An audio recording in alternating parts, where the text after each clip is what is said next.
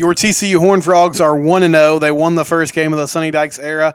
The offense was clunkier than we thought, and there are some injuries, especially at the quarterback position. We'll talk about all that and more next on Locked On Horned Frogs.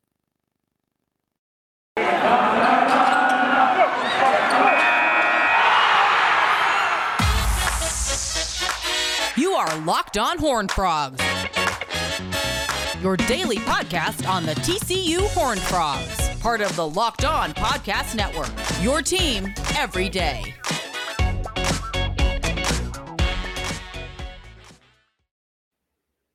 Okay, I am Steven Simcox. This is Locked On Horned Frogs. TCU was 1-0. They defeated Colorado 38-13 on Friday evening in what was sort of a strange game. I mean, a tale of two halves in a lot of ways. The first half was really rough for Sonny Dykes' team. They did have the lead. They're up 7-6 going into the locker room. And I'll say this. I thought the defense played really well. You know, there was a weather delay. It was a late game already. I don't know how much of an effect that had on the game itself. Coach Dykes said in the postgame presser that they had simulated or kind of gone over with the guys, okay, here's what we would do in a weather delay situation this year, and the players took that to heart, and they did exactly what the coaching staff asked of them. But still, I'm sure the players were amped up, and then you get out there a little later than you think. You have to warm up again. That does mess with your routine a little bit. Now, defensively, the team played really well all night. Colorado is pretty anemic on offense, and I think there's some big concerns for them.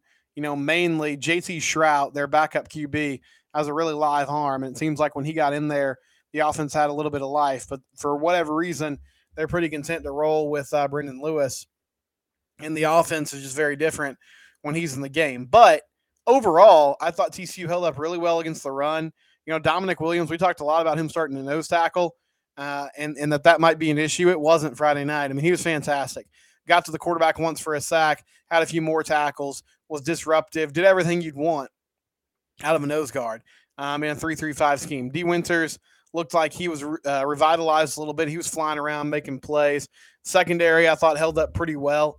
Had a pass interference call that I thought was pretty bogus that negated a Nuke Bradford interception. And I think Travius got beat once when they had Colorado backed up in man coverage. I guess that was probably towards the end of the first half. But anyway, all that to say, I thought the defense overall played really well. If they didn't give up that garbage time touchdown late in the game, they would have held Colorado to 6 points. And Alex Fontenot, the Colorado running back who has been around there in Boulder for a while, you know, he only had 8 carries for 31 yards. Their leading rusher was actually Brendan Lewis, the QB, with 42 yards on 8 carries. But only 113 yards rushing for Colorado total.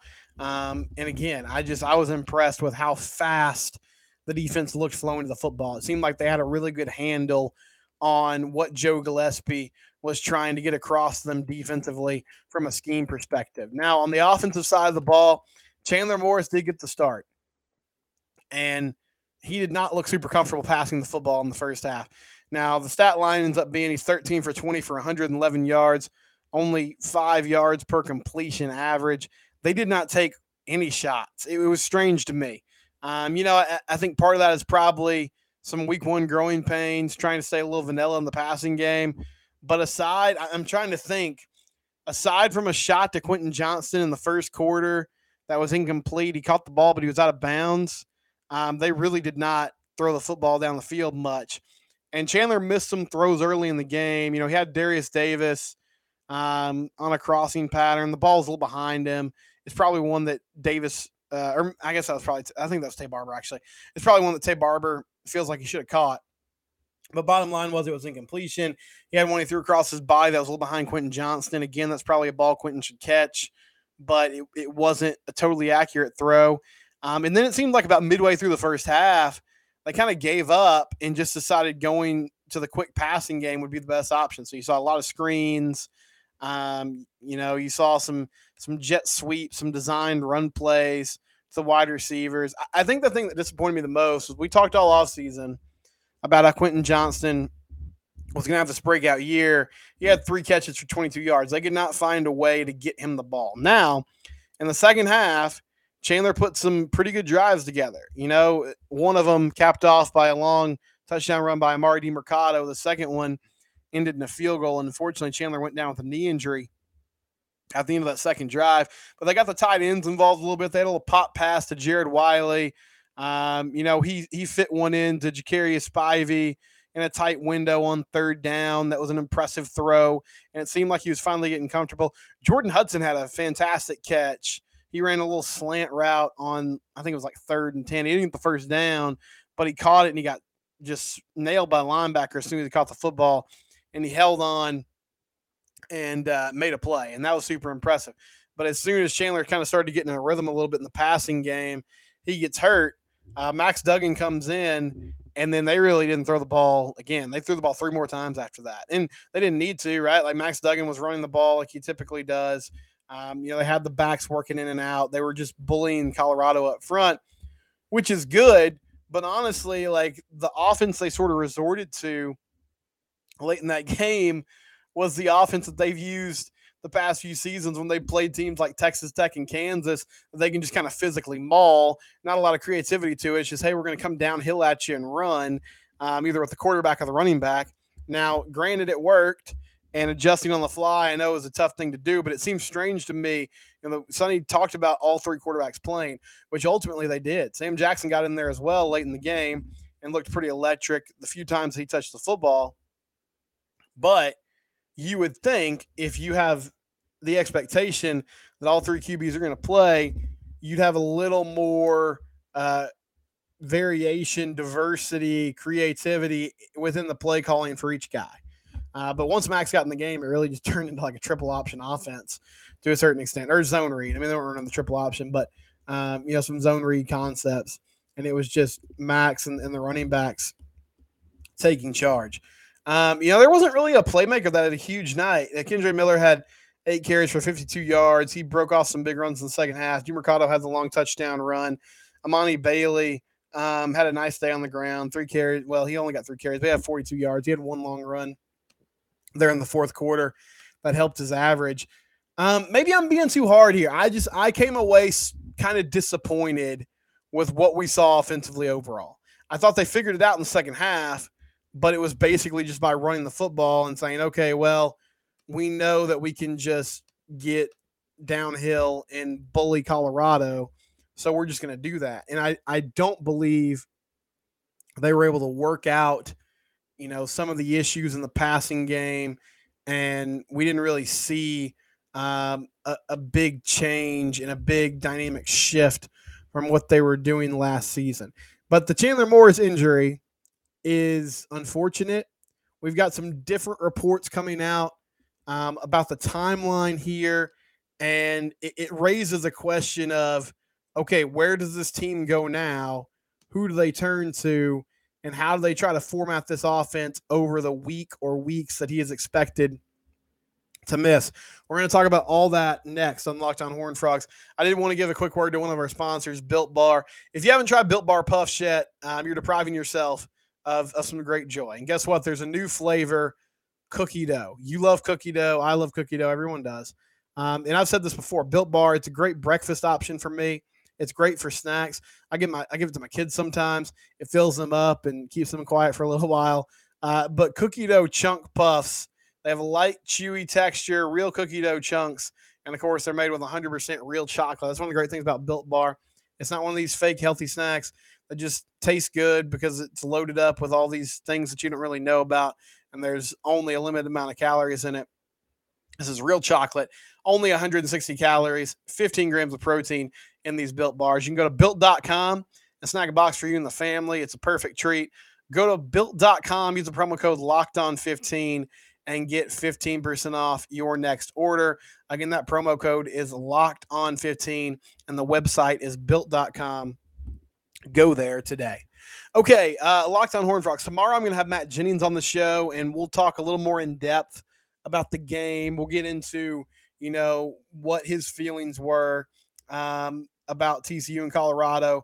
Again, I thought defensively this team played very well, and I was impressed with the speed they played with, the intensity. It just seems like Joe Gillespie had that group cooking, albeit against maybe the worst offense they're going to see all year. I guess it's more likely Tarleton from a talent perspective this week, but Colorado on a Power 5 level.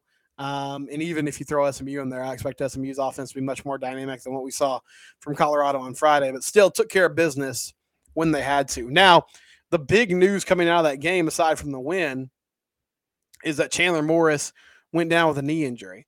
And I've seen some different reporting on this. I saw Jamie Plunkett from Frogs Today. He expects that Morris is going to miss about 4 weeks, which would be significant. I mean, they're thinking maybe back by the Kansas game, so missing Tarleton, SMU, and then Oklahoma, and then hopefully back for Kansas. There's a bye week in between those Tarleton and SMU games. I know Jeremy Clark had a slightly more optimistic timeline, hoping that they would get Chandler back possibly by the SMU game. If you want to hear more for that, you should subscribe to Horned Frog Blitz on 247 Network. Really good information from Jeremy week in and week out on the team. But he seemed to have a more optimistic timeline than Jamie did at Frogs Today. Regardless, I don't, obviously don't expect him to play against Tarleton. I think there's a good chance he doesn't play against SMU, which brings me to my question of the day. And you can hit me up in the comments. You can comment about my first segment talking about some of my disappointments with the offense in week one. But the question to me moving forward is now, how do you handle this quarterback situation with Chandler out?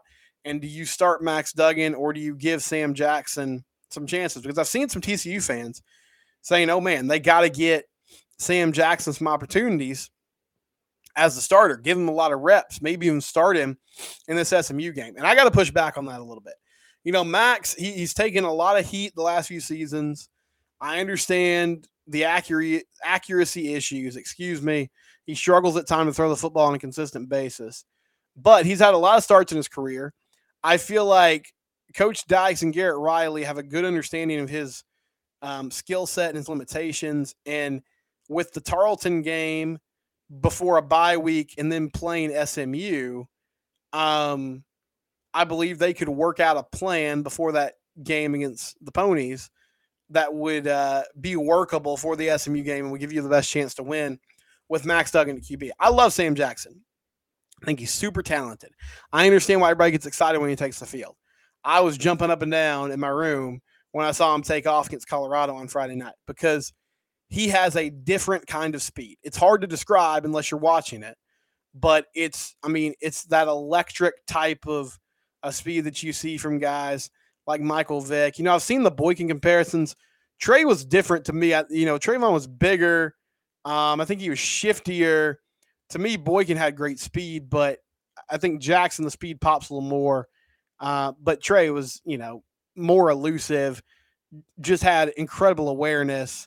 The play was never over because he was always finding ways to extend it and make things happen, either with his legs or with that strong arm. Here's the thing.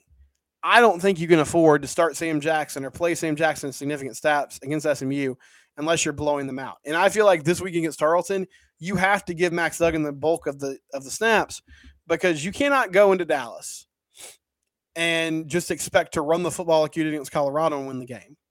You have to get this passing game going. And if Duggan's going to be your guy in the SMU game, which I think at this point is definitely possible and maybe even probable, then he has to be comfortable with what this scheme is going to ask of him to do, airing it out in the passing game.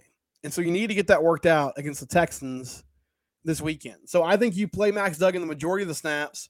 And if you have some special packages for Sam Jackson or some ways to get Sam the ball in space, then do it. But you got to get Max in a game situation where he can link up with Quentin Johnson, where he can link up with Darius Davis, who scored 2 touchdowns on Friday night, had a punt return touchdown. That was fantastic. Also took one on a little reverse play to the house later in the game. Have him, get his timing back down, get his rhythm back with these dynamic playmakers and make sure he's ready to go. Because the SMU game is not the game where you can be testing stuff out and playing around with things. That's a game where, you got to get to 3-0. I think it's really important to get to 3-0 for bowl eligibility and beyond. And so make sure he's ready to play and make sure he's taking the bulk of the snaps against Tarleton. It's going to be a weird year now. If Chandler misses 4 games, obviously he'll come back with plenty of time. But you have to also measure, where's the offense at when he comes back? Are they doing well? Are they clicking? Are they not?